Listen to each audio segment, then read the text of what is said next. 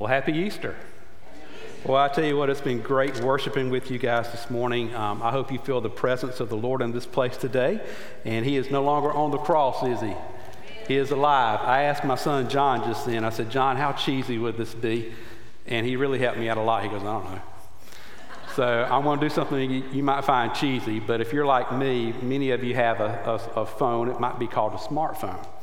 So I don't know if you know how to use your smartphone or not, but I would encourage you right now to take your smartphone out and to text somebody, Jesus is alive, happy Easter. You have my permission to do that right now. But anyway, if you don't really want to, if you can't multitask, you can put your phone down, do that later on. But if you have your Bibles, and I really hope you do, turn with me to the Gospel of Matthew. And we're going to be this morning in Matthew chapter 28. We've been in a sermon series called Words from the Cross, and we're going to finish that series up today, if you will. And we're going to be looking in Matthew's Gospel at the 28th chapter. I love to tell stories because stories help you remember the biblical text and maybe even the sermon that we talk about. So I got a really neat little story about a dad who was taking his kids to church one Sunday morning. As he's driving his kids to church, he says, I just want to tell you about the Easter story. This is such a special day in church. So many people are going to be there today because we celebrate Jesus is alive, that he's no longer in the tomb. That's something to celebrate, right, church? So he's telling his little kids about that. Jesus is alive. He's no longer in the tomb. He rose from the dead just like he said he would. So praise God for parents and for dads that are telling their kiddos about Jesus and about the Easter story. When the 6-year-old in the back piped in and said, well, does that mean he's going to be in church today? Can I tell you something? Jesus is in church today. Y'all believe that? And more than anything, he wants to be in your heart. He gave his heart for you on Calvary's cross so that you might give your heart to him. So much he wants to be in a relationship with you. It's been a great day of worship. Man, oh man, I didn't sleep hardly any last night. I don't know if I was excited or what, but like every hour I was waking up. And I knew that 5 o'clock was coming because that's what time I got up, got ready to come up to the Chirral State Park. What a beautiful setting for a sunrise service. Man, we saw the little mist over the water there, and I almost wanted to be like Jesus. And Miss Eunice, I almost wanted to say, let's be like Jesus and go to the other side. I wonder what the folks would have thought. He said, well, even if we got a crazy preacher, it's probably what they would have thought. But it's a really beautiful setting for a sunrise service. It was cold. It's warm in here, right? But it was cold out there, but what a wonderful service it was. And then many of you came back for 9 o'clock, and we had a wonderful time of Bible study and fellowship in small groups and Sunday school. And now what a great time of worship. And I didn't sing a lot. I'm trying to recover from playing the saxophone. It's been a long time since I played that thing. Robert, I had air going out everywhere, I think. I was just tired, Bill. My mouth is not what it used to be. Maybe. But it's just been a wonderful time of worship. So we're going to continue that today with the preaching of God's Word. I hope you can tell that I'm quite excited to be standing here in this pulpit preaching to you the Word of God this morning. So we're going to finish up our series, Words from the Cross, and I've entitled this morning's message, A Word of Victory. But let me tell you this, there aren't any words left. Jesus has already said it all on the cross, and he's already paid it all. But this, in our text this morning, is a word of victory. So I hope you have your Bibles with you. If not, go ahead and find it, because we're going to be in Matthew 28, and then we're going to flip over to Isaiah a little bit later on. But I really want you to have your copy of God's Word open to Matthew chapter 28. So here's what the Bible says, beginning at verse 1. Now after the Sabbath, toward the dawn of the first day of the week, Mary Magdalene and the other Mary went to see the tomb. And behold, there was a great earthquake, for an angel of the Lord descended from heaven and came and rolled back the stone, and he sat on it. His appearance was like lightning, and his clothing was white as snow. And for fear of him, the guards trembled and became like dead men. But the angel said to the women, do not be afraid, for I know that you seek Jesus who was crucified. He is not here, for he has risen, as he said. Come, see the place where he lay. Then go quickly and tell his disciples that he has risen from the dead. Would you pray with me? Father God, we praise you this morning that you indeed have risen from the dead. We thank you for that. We glorify you for that, Heavenly Father. That makes life this side of eternity just a little bit sweeter, knowing that you defeated Satan, you defeated death, you defeated sin, And Lord, if you had stayed upon that cross, we would have no victory. But Lord, there's victory in Jesus, because just as you said, you came out of that tomb, and we praise you this morning for that. Lord, for these next few minutes as we pause to get into your word, I pray, Lord Jesus, that you will speak to us.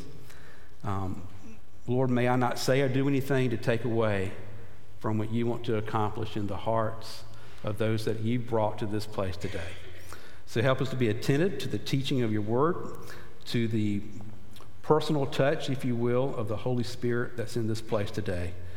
So, Father God, would you speak, and would you do a work within us, we pray. And if you agree with that prayer, would you say amen? Amen.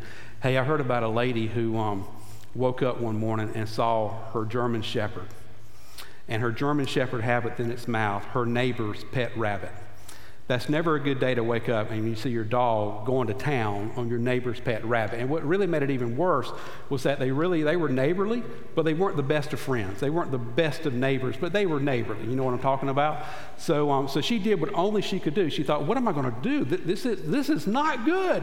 So she got a broom and she pummeled her dog's head until the dog let this now lifeless rabbit just fall to the ground. And she's like, oh my gosh, she panicked. Y'all ever been there? Not really knowing what to do, and you make something that's wrong even worse. So she takes this rabbit inside her house. The rabbit's good as dead.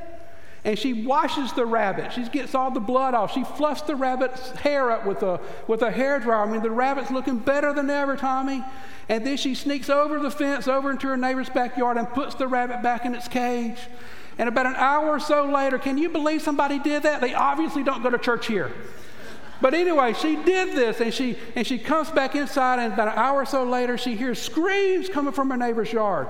So she runs out saying, what's going on? And her neighbor says, it's our rabbit. He died about a week ago. We buried him, and now he's back in the cage here. Hey, I guarantee you Jesus would think that was funny too.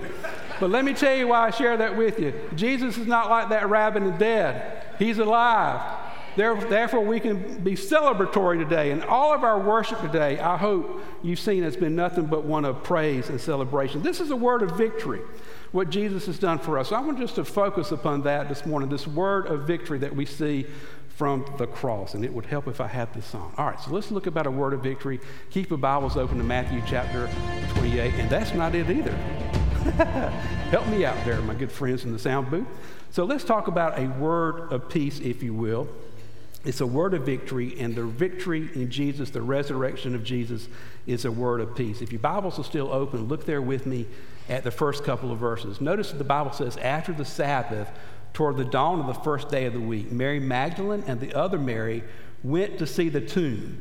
And behold, there was a great earthquake, for an angel of the Lord descended from heaven, and he came and rolled back the stone, and he sat on it. And his appearance was like lightning, his clothing was white as snow, and for fear of him the guards trembled. They became like dead men. So what do you think these guards did? These were Roman soldiers.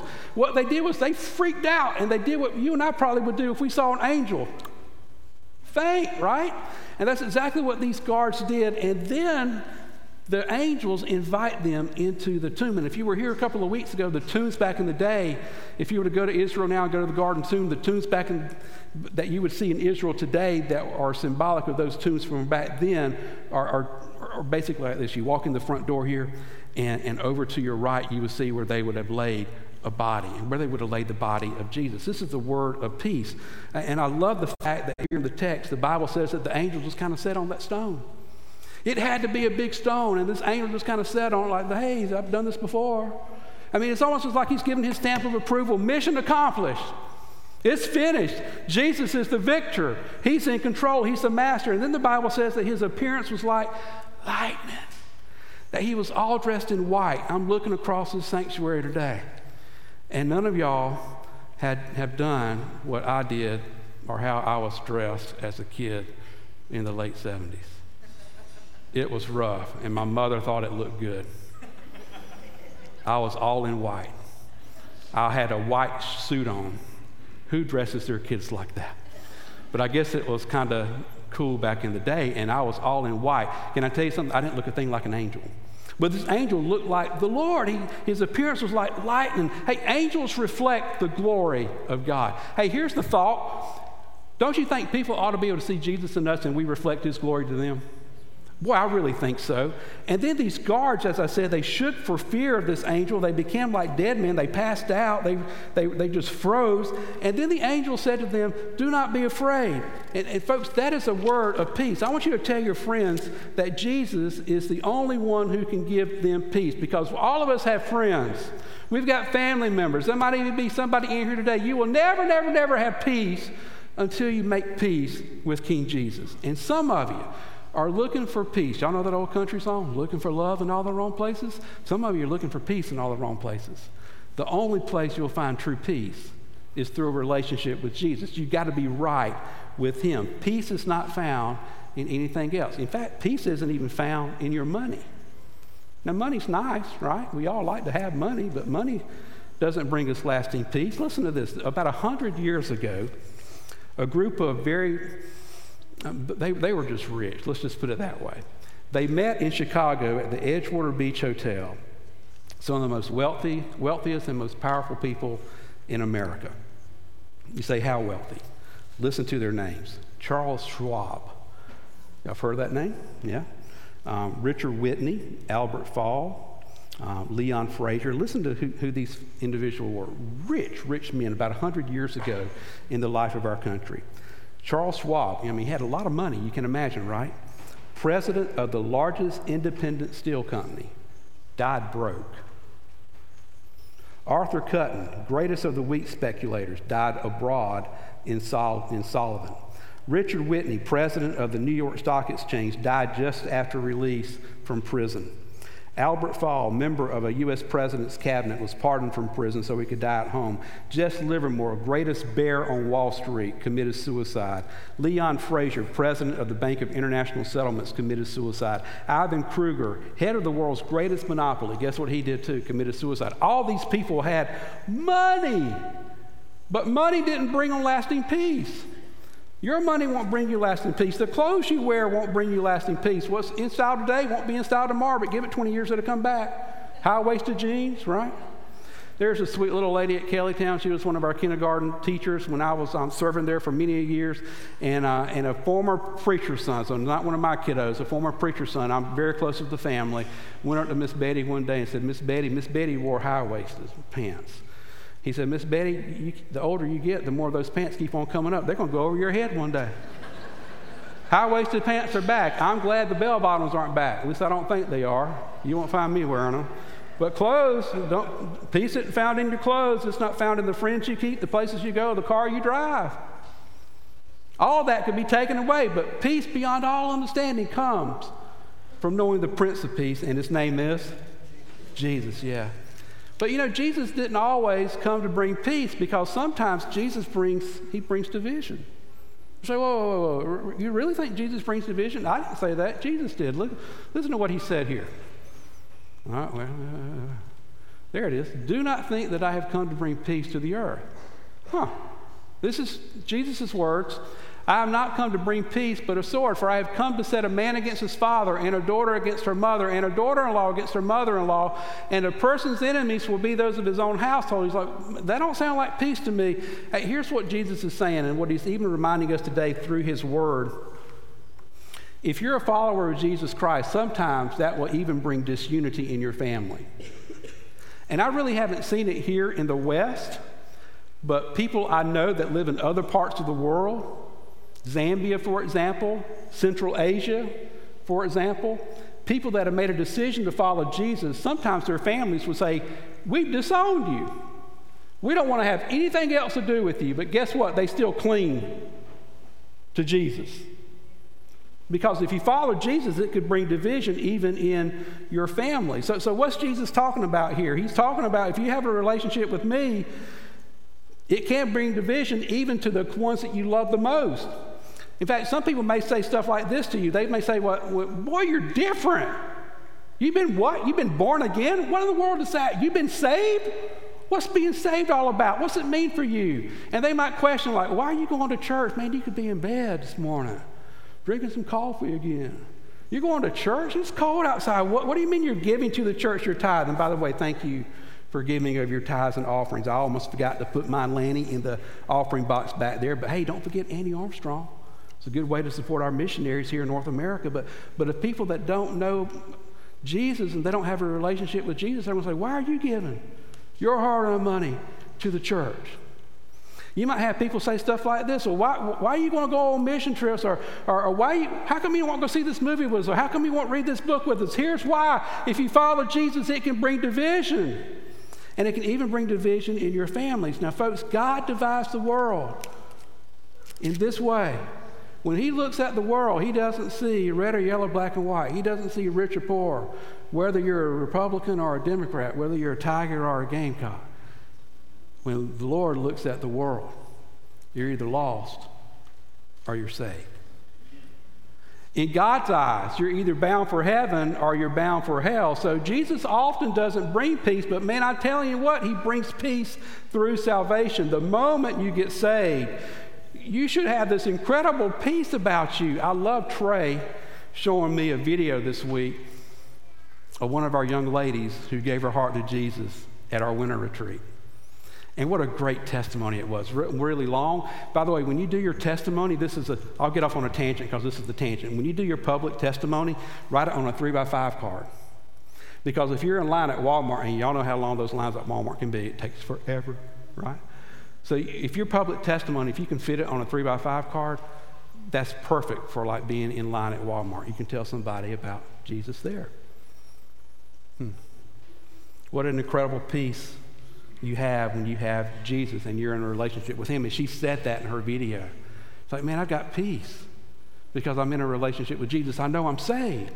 The Bible says this, and this is why you ought to be at peace. We read over in Romans 5, verse 1, therefore, since we have been justified, and remember that word justified means it's just as if you never have sinned.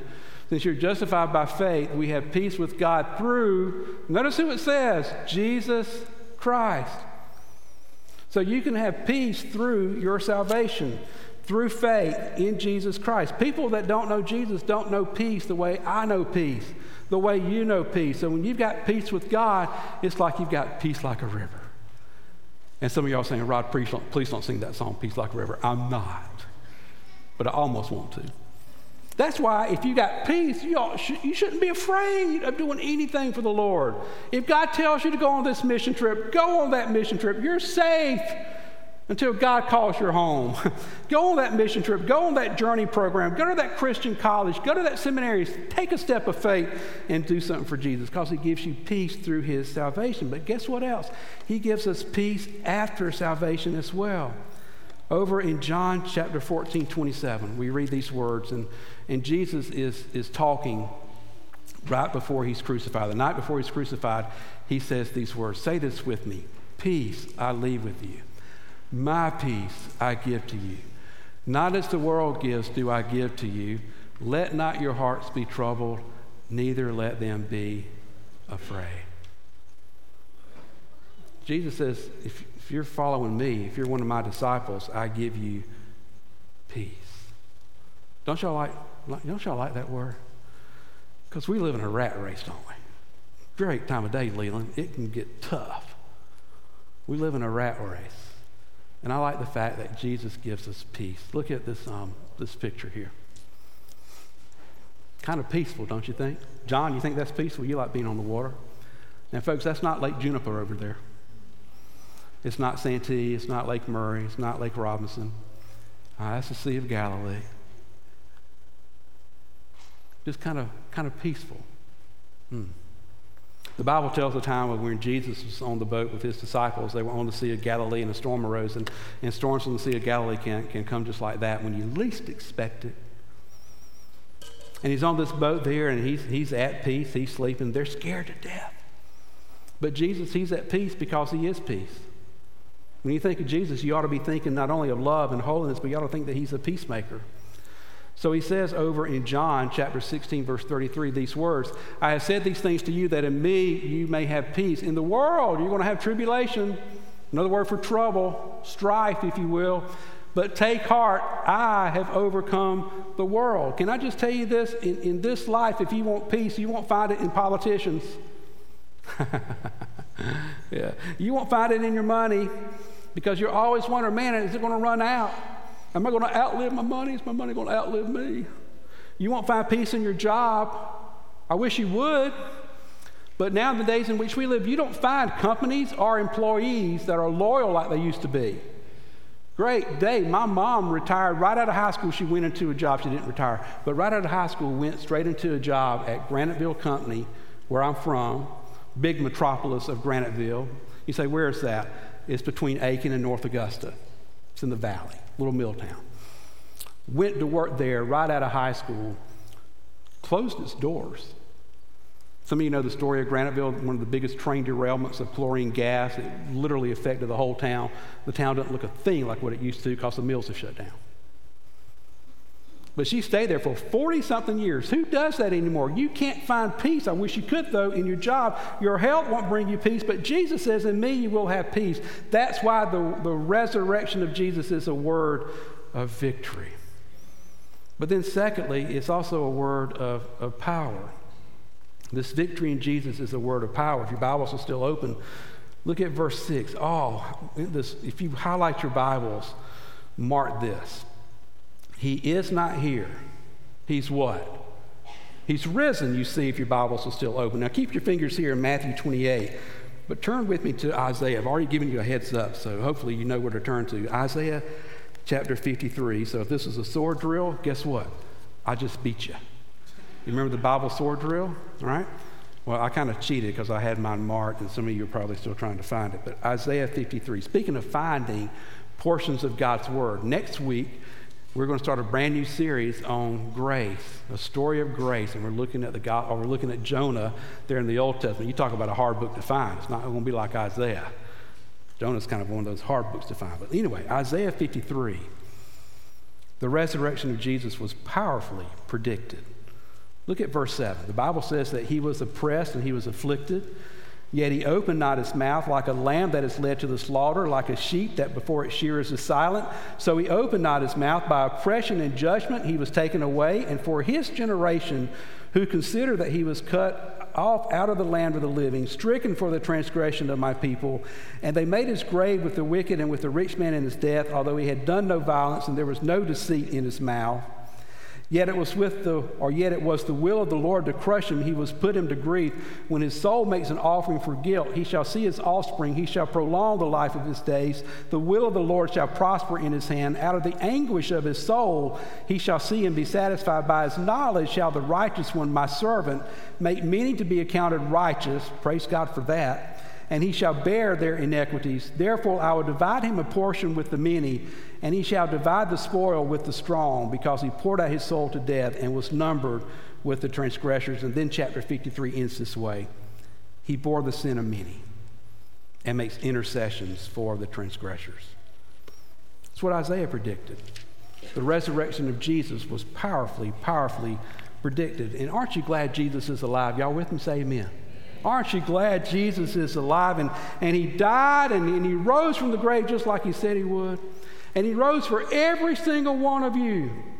Whether you're in here this morning or you're worshiping with us online, Jesus loves you. And he went to the cross for you. And the moment you asked Jesus, you gave your heart to Jesus, life comes in your life like never before. His resurrection was powerfully predicted. It was also powerfully performed. If you want to turn there, you can, but over in Romans chapter 1, Paul says, man, this is a miracle of miracles, the resurrection of Jesus. In Romans 1, we read these words, Paul, a servant.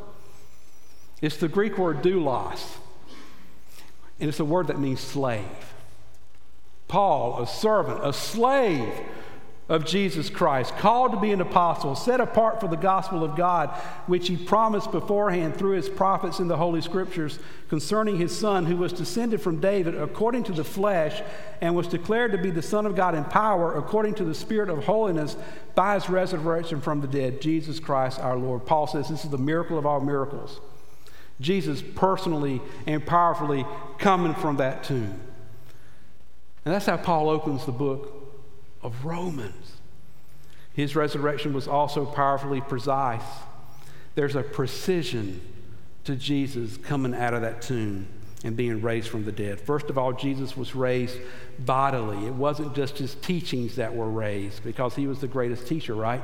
It wasn't the fact that he was a great person and a moral person. That was raised as well, but that's not the biggest thing that was raised from the dead, but he was physically raised from the dead. Remember when Thomas said this over in John chapter 20, Thomas, we call him Doubting Thomas, don't we? Jesus said to Thomas, "Put your finger here, see my hands.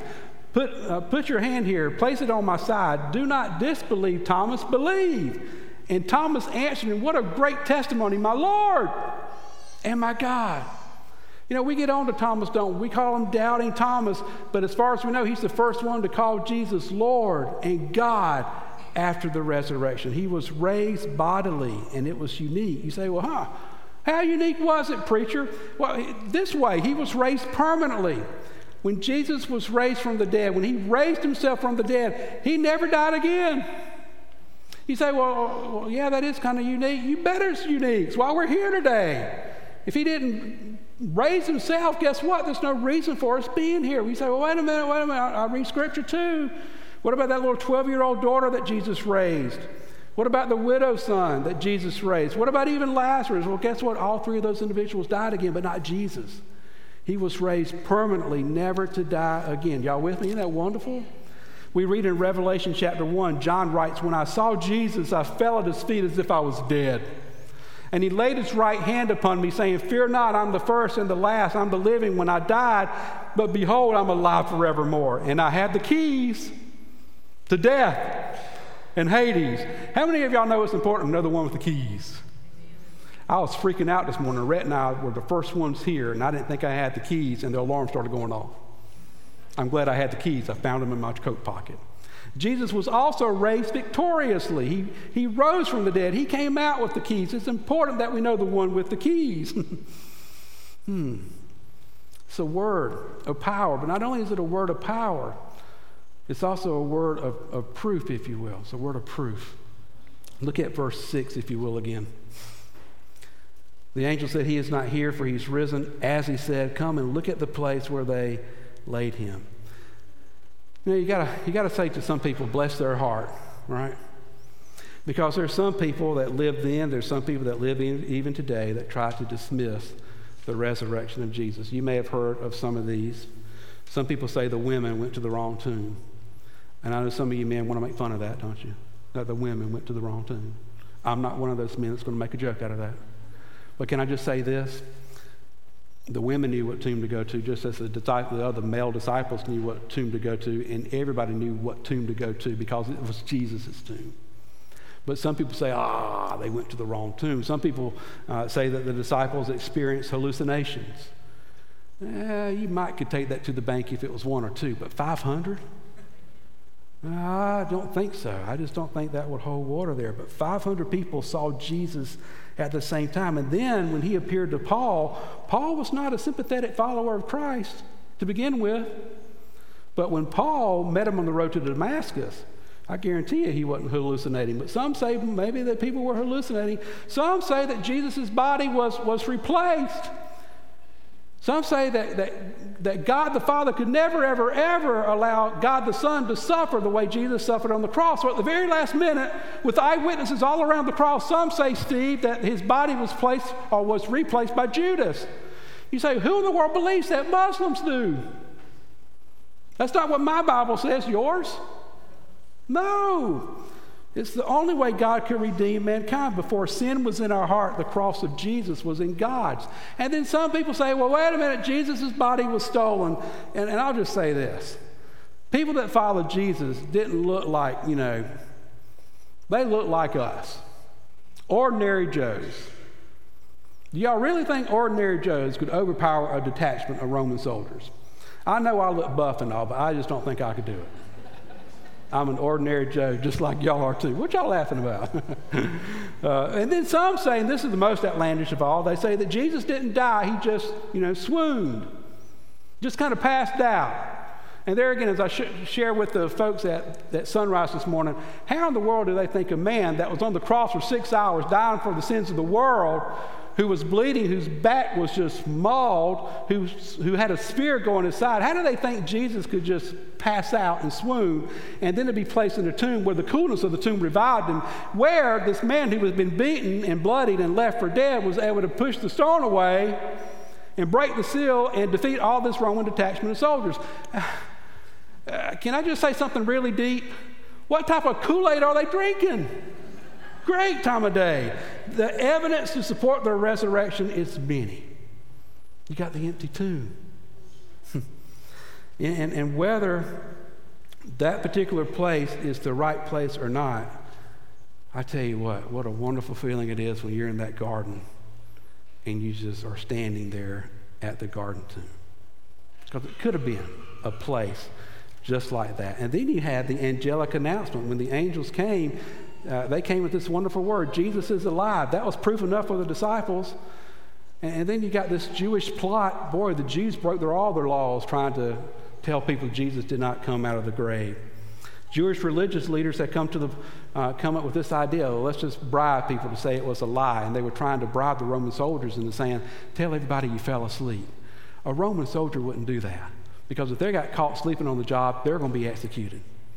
So the Jewish folks that were in charge said, well, you know what? We don't need you Roman soldiers. We'll bribe somebody else in the government to say that he just came out, that his body was stolen. And then, boy, this is a great one. The resurrected Lord himself is proof that he is alive. Y'all agree with that? I mean, he appeared to the disciples at Emmaus. He appeared to Mary Magdalene. He appeared to Peter. He appeared to the disciples without Thomas. Then he appeared with the disciples with Thomas present. He appeared to 500 at one time. He appeared to Paul before Paul even became Paul. The very fact he was resurrected proves that he is alive and he's coming back. And then, last but not least, the gospel success. I mean, the word of God went out. And just think about this. In 3 centuries, this powerful Roman Empire fell because of an army of Christians that wanted to change the world for Jesus Christ. Can I meddle? I'm kind of good at it, right? You know what will change America? It's not who's in the White House or the State House. It's Christians who live the gospel like they say we believe the gospel. That'll change America like crazy if we really believe what we say we believe. That's what the first century church had. Boy, they made a difference, if you will. It was a powerful movement of God. Y'all still with me? Say amen. Y'all got to nod off. Y'all stay with me just a little bit more. So another reason there's victory in Jesus that we're looking at. Yeah, the resurrection of Jesus is a word of proof, but last but not least, it's a word to proclaim. The ending of Matthew 28, you know it really well. Jesus came and said to them, all authority. He didn't say some authority. What's he say? All authority in heaven and on earth has been given to me. Go therefore and make disciples of all nations, baptizing them in the name of the Father and of the Son and of the Holy Spirit, teaching them to observe all that I commanded you, and behold, I am with you always to the very end of the age. How many of you believe we need to tell people about Jesus? Y'all believe that? Y'all want to pretend like you're not Baptist? How many of you believe that? Raise your hand in the church if you believe that. You need to tell people about Jesus? All right, put them down. Don't raise your hand, but let me ask you this. When's the last time you did it? Because if it really is personal, and if it really is powerful, we've got the best news of all. Jesus is alive. So we need to be telling others about Jesus. I want to close with this. You probably have not heard of his name, but you've been on an elevator that bears his name. Otis Elevators. You ever heard of them? Yeah, they're everywhere. Otis Elevators. And they're really the standard, or the industry standard really, for the past 150 odd years. Elisha Otis didn't make the first elevator, but he's credited with something really, really important, the braking system of our modern elevators. Aren't you glad for brakes on elevators? At the time, when elevators just became out, the braking system was pretty faulty. It's kind of scary if you ask me. And they would come apart just with people standing on the platform. Can I tell you something that's kind of cool, Trey? We've been in this baptistry here, just seeing how big it is. I remember baptizing one of the biggest youths when I was a youth pastor at my home church, and the kid was so much bigger than I was. And even though I looked real buff and all that, he was so much bigger and buffer than I was. And I was in the baptistry, he was in the baptistry, and the pastor, the senior pastor, was there. And I'm in this baptistry thinking, I know who built it. The millwrights at the Graniteville Company built the baptistry I'm standing in. I don't know if it's going to hold all three of us and all that water, but praise God it did. But the elevators back then were just platforms that could easily, come apart, and people would be seriously injured. So without a trustworthy braking system, elevators were, keeping people earthbound, if you will. And building heights were limited to about 6 stories. But with elevators that work really, really good, hey, the sky's the limit, right? So here's what Elisha Otis did. 1854, he had pretty much put down the correct braking system. He knew how to build it. He knew how to implement it. So at the World's Fair in 1854, this was his sales pitch. He got on the elevator, and then he gave words to his people working with him. He's like, I want you to cut the rope. I don't think I'd have that much faith. Cut the rope. And they did. And guess what kicked in before he hit the ground? The brakes. Some of y'all are above average. Yeah, the brakes. The brakes kicked in, and he didn't die. And when he walked off the elevator, this is what he said. He said, gentlemen, all is safe. All is safe. And elevators just took off. He sold 3 elevators. They cost $300 a piece, if my notes are correct here, and I think they are. Get this. I love going to New York City. It's been a while since I've been, but I love it at Christmas time. But just in New York City alone, over 70,000 elevators. 70,000.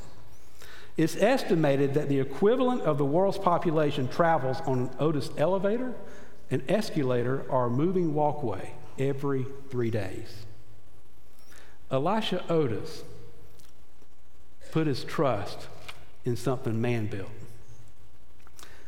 But things that man built will ultimately fail. Even an elevator built by Otis could have some type of defect, right? So every now and then when I'm in an airplane, I often remind myself I might be on a plane that's built by the lowest bidder. Kind of scary. Things that man makes, they don't last. And you can take care of your cars as best as you can. They're not going to last. Family members might run into them. Happened to me this past week. Right? Let me tell you what does last. That's Jesus. And Jesus went to the cross, and he died, and he was placed in a tomb like that. And 3 days later, he came out so that you and I might have victory. Let me ask you to bow your head, every head bowed and every eye closed. Today, if you don't know Jesus, I want you to know that he's alive. And more than anything, he wants to be in a relationship with you. He has an everlasting love for you. And if you're joining us online today, he loves you. He has an everlasting love for you. He went to the cross for you. That person that's behind you, that's in front of you, that's next to you. Jesus loves them. It's why he came. He was born so that he might die in our place. And the reason you don't have peace is because you haven't given your life to him. But if you want to have victory over sin and death, if you want to have peace in this life, there needs to be a day you give your life to him. And if you've never prayed asking Jesus to save you, would you just give me the privilege of leading you in a prayer that if you sincerely mean it, you've done business with God and you've been saved. If you've never prayed this prayer, pray this silently in your heart. Dear Jesus, thank you that you love me. I realize I'm a sinner, and today I repent for my sin. I turn from my sin as much as I can, and I believe in you. I believe you died on the cross for me, and that you are indeed alive. I receive you right now as my Lord and Savior. Come into my life. Wash me, cleanse me, and help me to live the rest of my life for you. Still with every head bowed and every eye closed, if you prayed that prayer, man, I believe you just did business with God if you meant it. If you meant it. And if you're not sure, see me, Trey, or Robert as you leave here today, because we want to make sure you're ready for heaven. I'm ready for heaven. We want to make sure you're ready for heaven as well. Father God, have no idea what you're going to do as a result of this message today, but Lord, thank you for speaking to us. Thank you, Heavenly Father, that you're so powerful. You came out of that grave, you defeated sin, you defeated death, you defeated Satan. And yet, you're so powerful, you still want to love us and want us to be in a relationship with you. So Lord, I pray that people that are in this place today are ready to bow the knee before Jesus. You know, if you're still here today and if you've made business with God a priority, one of the things that you need to make a priority is to be a part of a local church. We'd love to talk to you about that. I think God's going to do some great things here. This is a great place to worship, a great place to be discipled. God sent us people like Robert to help disciple you so that we could be better Christians and look more like Jesus tomorrow than we do today. So get involved in a local church, and this is a great one to be a part of.